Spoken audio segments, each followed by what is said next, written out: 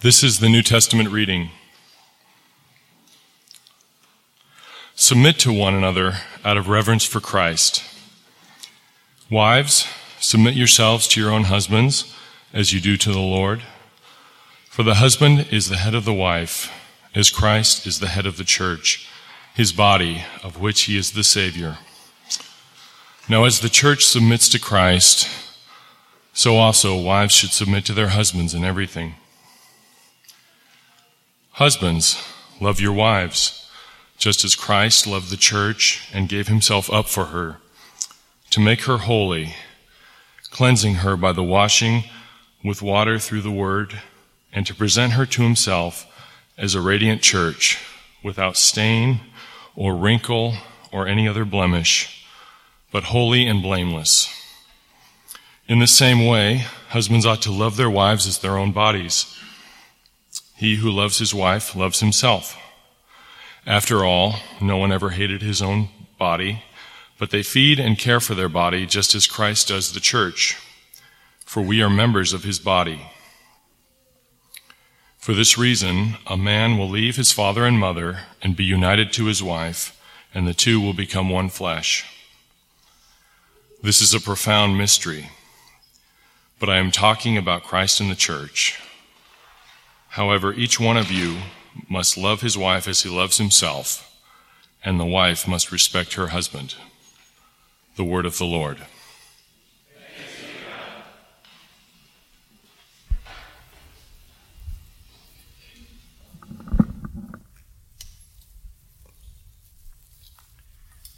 Well, good morning, everyone. I didn't notice anyone walking out after Michael read that verse or that passage, so hopefully you're at least willing to hear it out a little bit. I mentioned last week that a little fear and trepidation going into this passage because there's so many of us that have vested interest in this passage being interpreted in a certain way. And as husbands and wives, we probably have vested interest in me addressing the other partner all the things that we've wanted to say to them that they haven't heard or that we've been afraid to say. And I run the risk of maybe underwhelming you with that. But this is a passage that is vital for us to understand. It's vital for our church. It's vital for our marriages. So let me pray for us and then we'll get started. Father, I pray that as we encounter this difficult, ancient, sometimes confusing text, that you would give us light. That Holy Spirit, you would anoint this time with your clarity, that you would anoint our hearts and our minds with an openness to be conformed to you, to see what you want us to see. Father, whether we're married or not this morning, I pray that this passage would be used to draw us closer to you and thus closer to our brothers and sisters next to us. If we are married, Father, I pray that you would give us ears to hear what you want us to hear, that we would be changed, that we would grow to be a husband or a wife that serves the other, that gives up their rights, that lays down their life for the good of the other. Lord, we pray in Jesus' name. Amen. There's a man who was listening to a book on his commute home every day, and this book was called Man of the House. And so when he finished the book, he burst into his house, and he says to his wife, "From now on, I want you to know that I'm the man of this house, and you are to submit to me. Tonight, you are to prepare me a gourmet meal with a sumptuous dessert, and then I'm going to watch some TV while you clean the kitchen and get the kids to bed. And when you're finished, you can turn down the covers, and then guess who's going to rub my shoulders?" His wife responded, "Well, I don't know, maybe the funeral director?"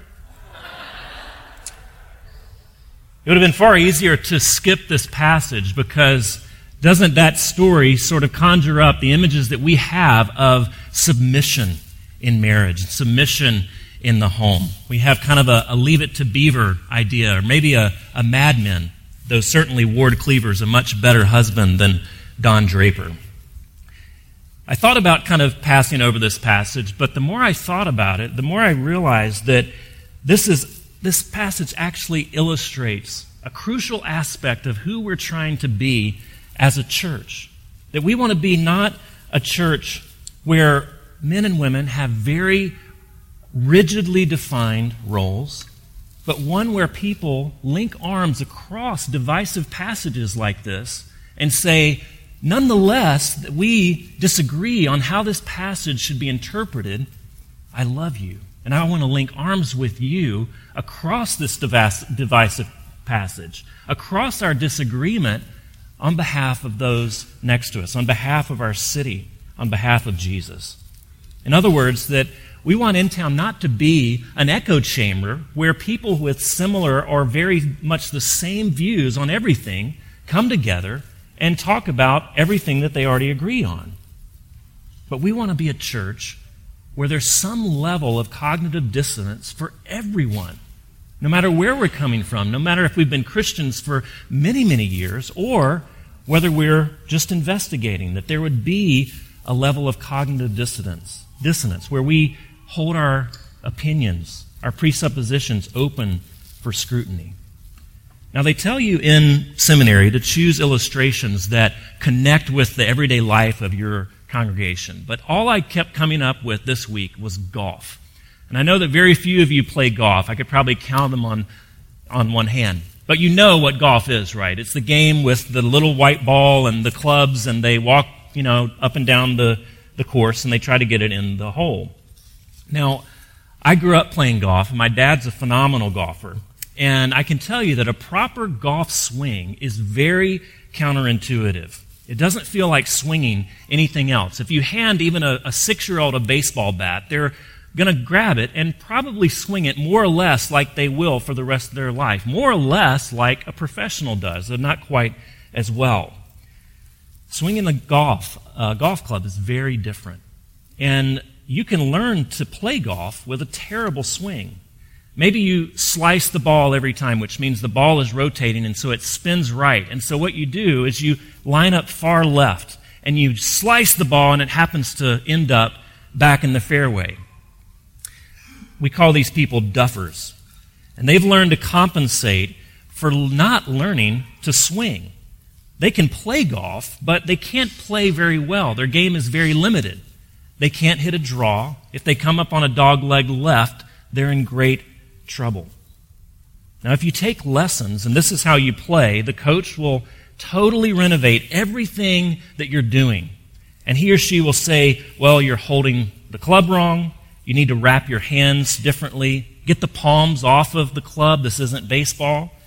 Keep your left arm and wrist more or less straight. Keep your head square over the ball and don't move it. Swing around your head. And once he or she tells you all that, you go in front of the ball and you swing and you miss. You swing again and you miss. You swing and you top the ball and it goes right in front of you. You swing and it goes this way, and you swing and it goes straight up. And you think, no way is this person right. There's no way this is how you hit a golf ball. And most people get to that point and they just decide, well, I used to be able to hit it on the fairway. Now I can't hit it 10 yards, so I'm going back and I'm going to swing this club and I'm going to play golf like I've done all of my life. There's lots of cognitive dissonance. It's counterintuitive how to actually play golf well. And most people don't progress beyond that point. Now, we have a number of objections to this text this morning. Maybe you've personally experienced living inside a very closed system that's been derived from this passage or one like it. Maybe a parent or a spouse has used this passage or one like it in the Bible to police people, to keep people in line. Usually women, sometimes children. And I have great empathy for you because it's absolutely true that people have used this passage as spiritual justification for maintaining their hold on power. And so there's going to be cognitive dissonance that this passage may be used to draw this church towards Jesus. That this passage could possibly fit within an open, life-giving, healthy system. Or maybe you come from a more traditional background, and you're very happy with the interpretation that you've been taught is the correct one for this passage. You're comfortable within more rigid, more closed systems with the expectations being very clear for what you are to do and what the other person is to do. And maybe your fear is that what we're doing, if we modify that at all, is that we're accommodating to our modern culture, and we're reading that culture back into the Bible. But could it be that your interpretation is also culturally conditioned? That the way that you read this text also comes from the lens of a dominant culture. It's just a different one. It's not the modern one, but it's the mid-20th century one, for example. And so maybe you have cognitive dissonance as I sort of push on your boundaries a little bit. I get it. This is a tough passage. It's a scary passage, but it's one that we all need to hear. Now, we've made a very clear interpretive decision in starting the passage where we did. In verse 21 rather than verse 22. A lot of the older translations start this passage or have a break between verse 21 and verse 22. And so the submission, the general submission of all believers is separated from the submission of the wife. And so we're making an interpretive decision that sets up this passage very differently. Now, why is this? There's two reasons. One is that submission to other people's needs, submission to the good of those next to us, whether we're married or not, is central to following Jesus. It's central to following the one who doesn't pick up a crown to rule, but picks up a towel to serve. Richard Bauckham is a British intellectual, a New Testament scholar, and he says the identity of God, who God is revealed as much in self-abasement and service as it is in exaltation and rule. The God who is high can also be low, because God is God not in seeking his own advantage, but in self-giving. His self-giving in abasement and service ensures that his sovereignty over all things is also a form of self-giving. Only the servant can also be the Lord. So one is that it's very central that we understand that the call to submission, to be subject to one another, is a call that every Christian has upon them, to everyone else. Now, secondly, the reason is grammatic. There's no verb in verse 22. All the translations say something like, wives submit to your husbands, or wives be subject to your husbands. But submit or subject is not in verse 22. The verb actually comes from verse 21. So to understand the context, you start with verse 21. Now, first observation. The Christian life is not meant to be lived in a solitary state. Whether you're married or not, whether you're in a dating relationship or not, your Christian maturity is dependent upon you being a relational person who is invested into the lives of other people and their lives invested in you. Maturity, growth, being conformed more to the image of Christ comes about not by making the most of ourselves by ourselves, but it means making the most of personal relationships. You see, we can camp out in tidy theological systems. They can be very rigid and they can have very clear boundaries, but relationships don't. Relationships are messy. Community is messy. The church is a disorderly place. And if you're choosing to be a part of InTown, you're entering a community that is by its very vision, by its values, a diverse community. Not based upon affinity, where everyone is friends, not based upon a very small rendering of possible interpretations of Scripture. But it's a community that is founded upon Jesus and his mission. And if you're joining InTown, you're joining a community that expects you to be malleable, expects you to be willing to change. You can come in from anywhere, but you can't stay there. We have to be willing to sit in that cognitive dissonance, not to run from it. And this comes from joining hands with others who see the world very differently from you. And if you're not willing to do that, then we short-circuit our own spiritual growth. We short-circuit what God wants for you. And you short-circuit the mission that Jesus has for you and for his church. We don't want to make the most of personal relationships by trying to become stronger than the other, by overpowering them, by imposing our will upon them, but by allowing their needs, their burdens, their differences to wash over us and change us in the process. And this is very un-American because we live in a very hyper-competitive culture. Our educational systems, our athletics, our compensation in life and in work, our popularity, much of this is built upon this competitive, aggressively competitive system. And there's many places in our culture where that sort of competitiveness pays off.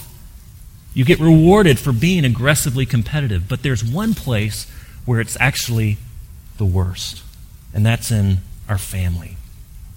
If husbands are vying for dominance, if husbands are asserting their will upon their wives, using verses like this for justification, if wives are taught to hide their gifts, to hide their insights, their strengths, because of an overly wooden interpretation of this passage, it prolongs each other's immaturity.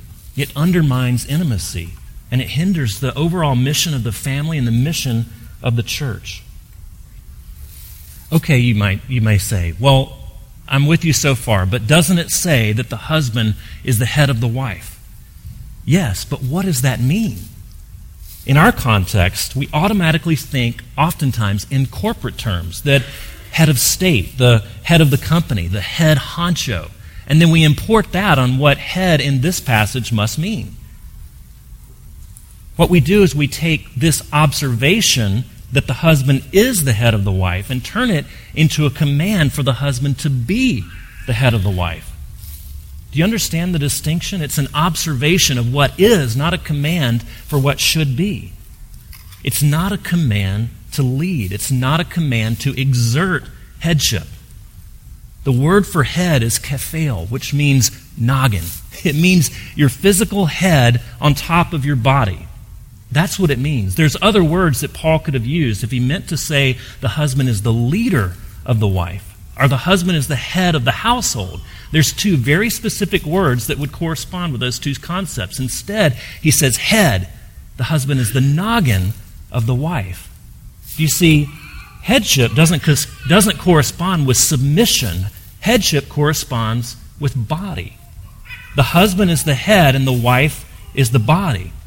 The husband is to be a loving sacrifice for his wife, and the wife is to submit for the husband and for the good of the marriage.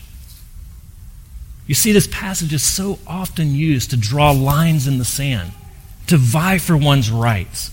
It's a wedge that creates disunity rather than unity. It's exactly the opposite of what this passage is trying to say and seeking to do away with. The head-body concept is that though these two entities seem to be separated, they actually are so organically united that the extent of their unity is a mystery. It's so complete, the husband and wife's life together, that Paul resorts to metaphor. He says it's a mystery. The only thing I can think of to compare it to is the way that the body works, the way that the head and the body are linked together so organically that they can't live apart.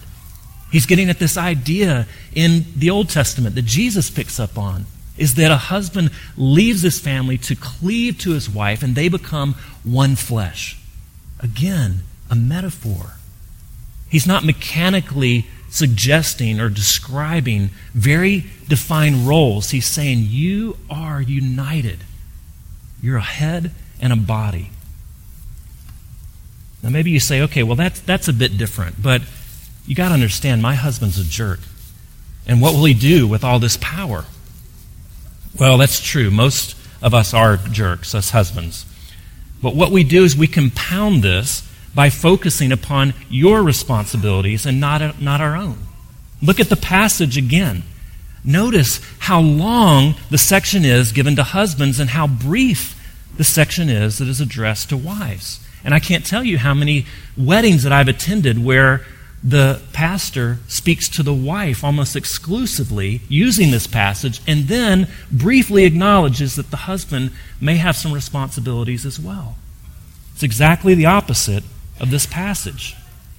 Notice how detailed, how exacting and demanding the commands are to the husband. The only power that it gives to the husband is the power to make you beautiful, the power to hold you up, the power to surrender our needs, our comfort, in order to give you comfort and beauty and life. The only power is a loving self-sacrifice.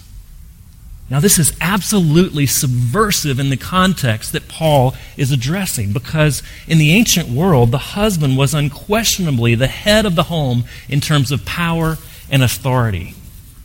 A marriage wasn't often a marriage of equals, and the household codes of the ancient world gave very strict hierarchies, and it always addressed the subordinate members the most, if it ever addressed the superordinate members.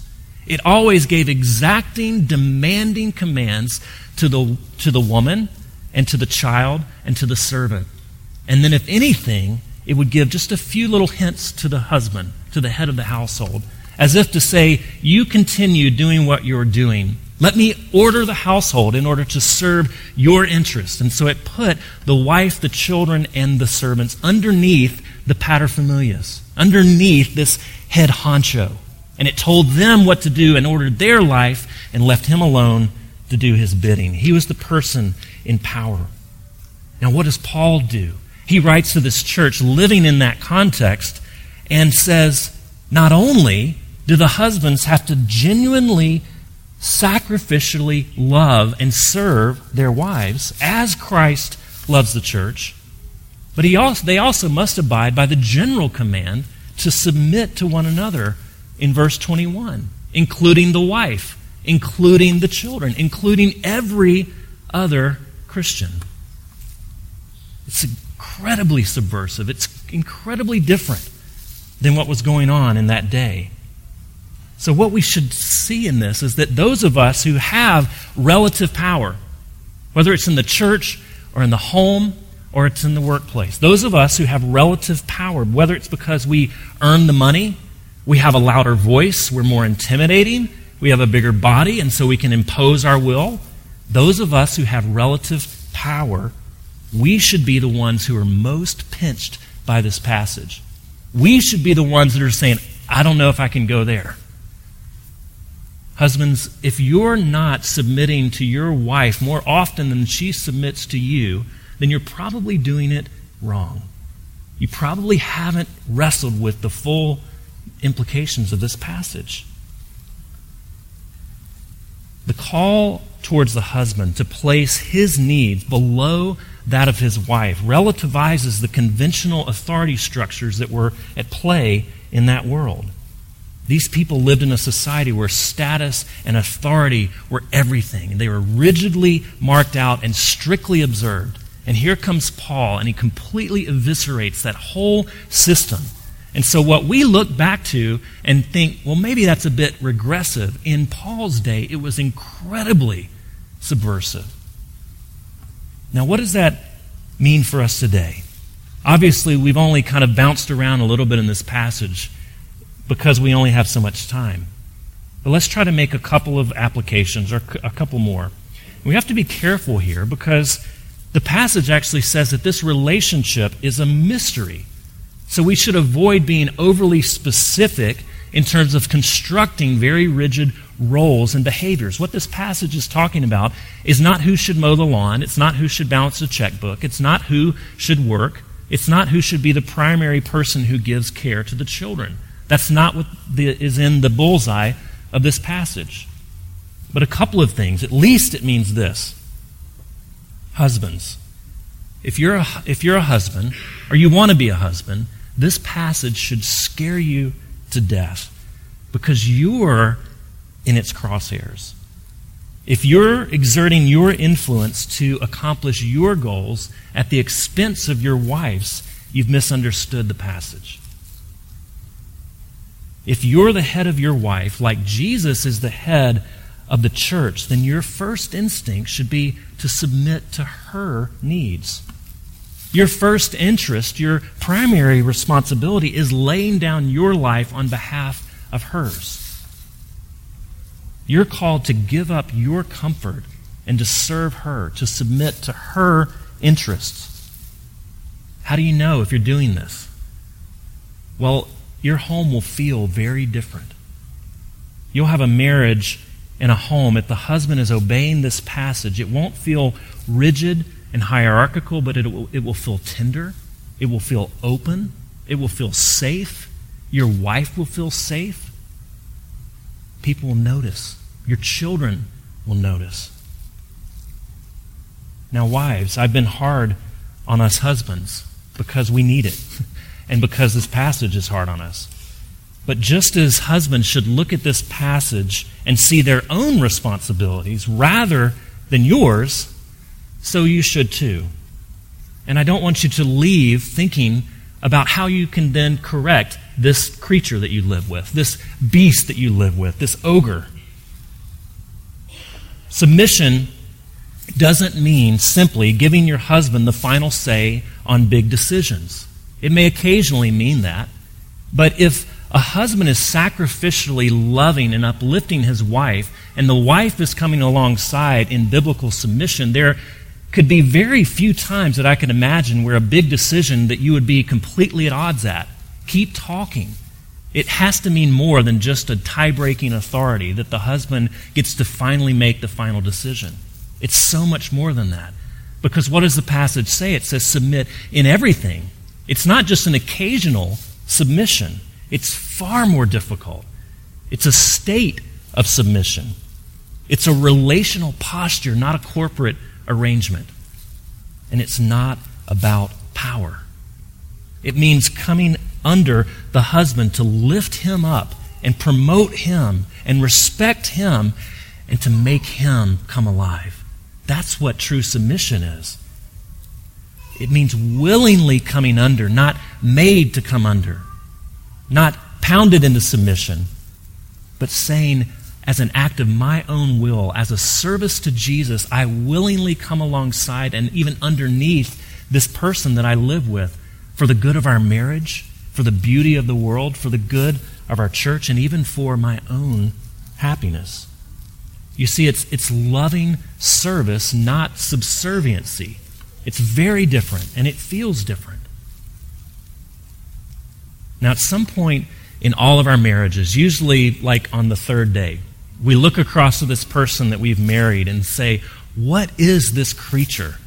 Who have I married? They have no idea how I think. They have no idea what I need and what I want. And so, what do we end up doing? We end up vying for control. We end up wrestling for rights.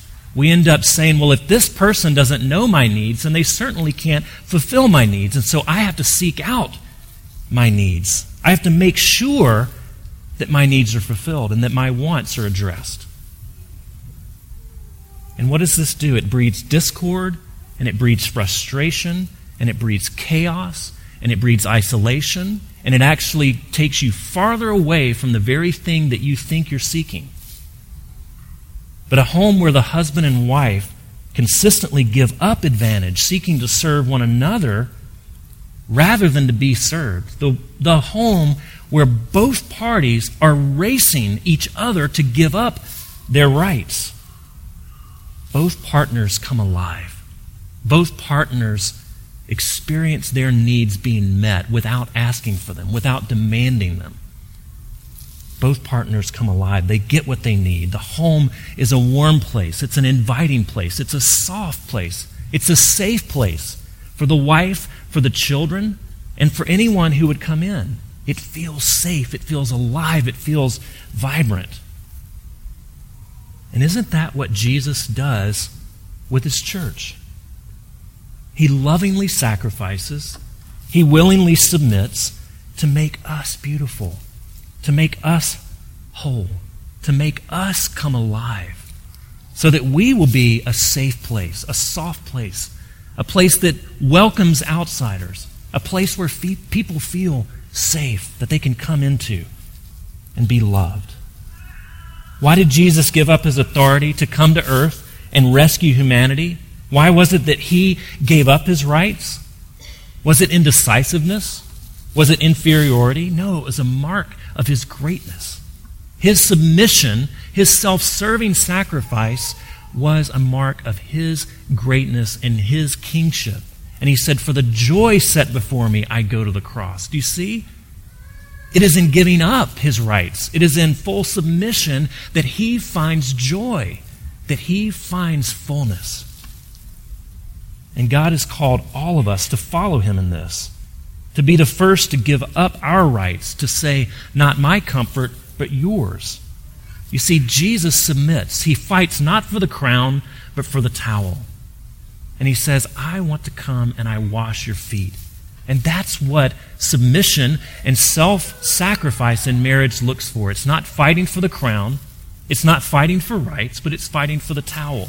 It's saying who will serve the other. And what does he do? As he does this, he leads not by oppressing, not by dominating, but by laying down his life. And in so doing, he sets his bride free. He liberates his bride by service. And friends, we're set free, and we can set others free if we're willing to loosen our grip. If we're willing to hold the club differently. If we're not content to hit a slice that somehow lands in the fairway.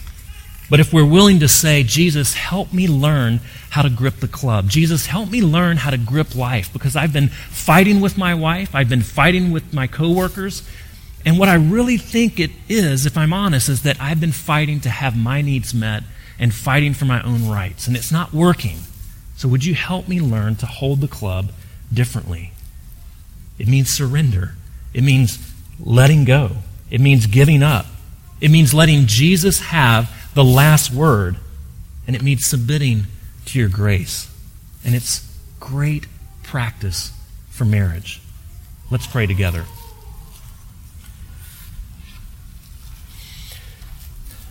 Lord, I pray that you would enable us to submit to one another. That takes on so many different pictures and shapes. And Lord, I pray that you would enable us, because we don't want to. We don't want to submit ourselves to other people. We don't want to come under them. We want to seek our own advantage and our own gain. And Lord, would you help change us? Change us as parents, that we are there to serve and love and uplift our children and make them feel safe and challenged. As husbands and wives, let us come alongside each other, come under one another to lift them up, even if it feels so wrong. I pray that you would help us to trust you.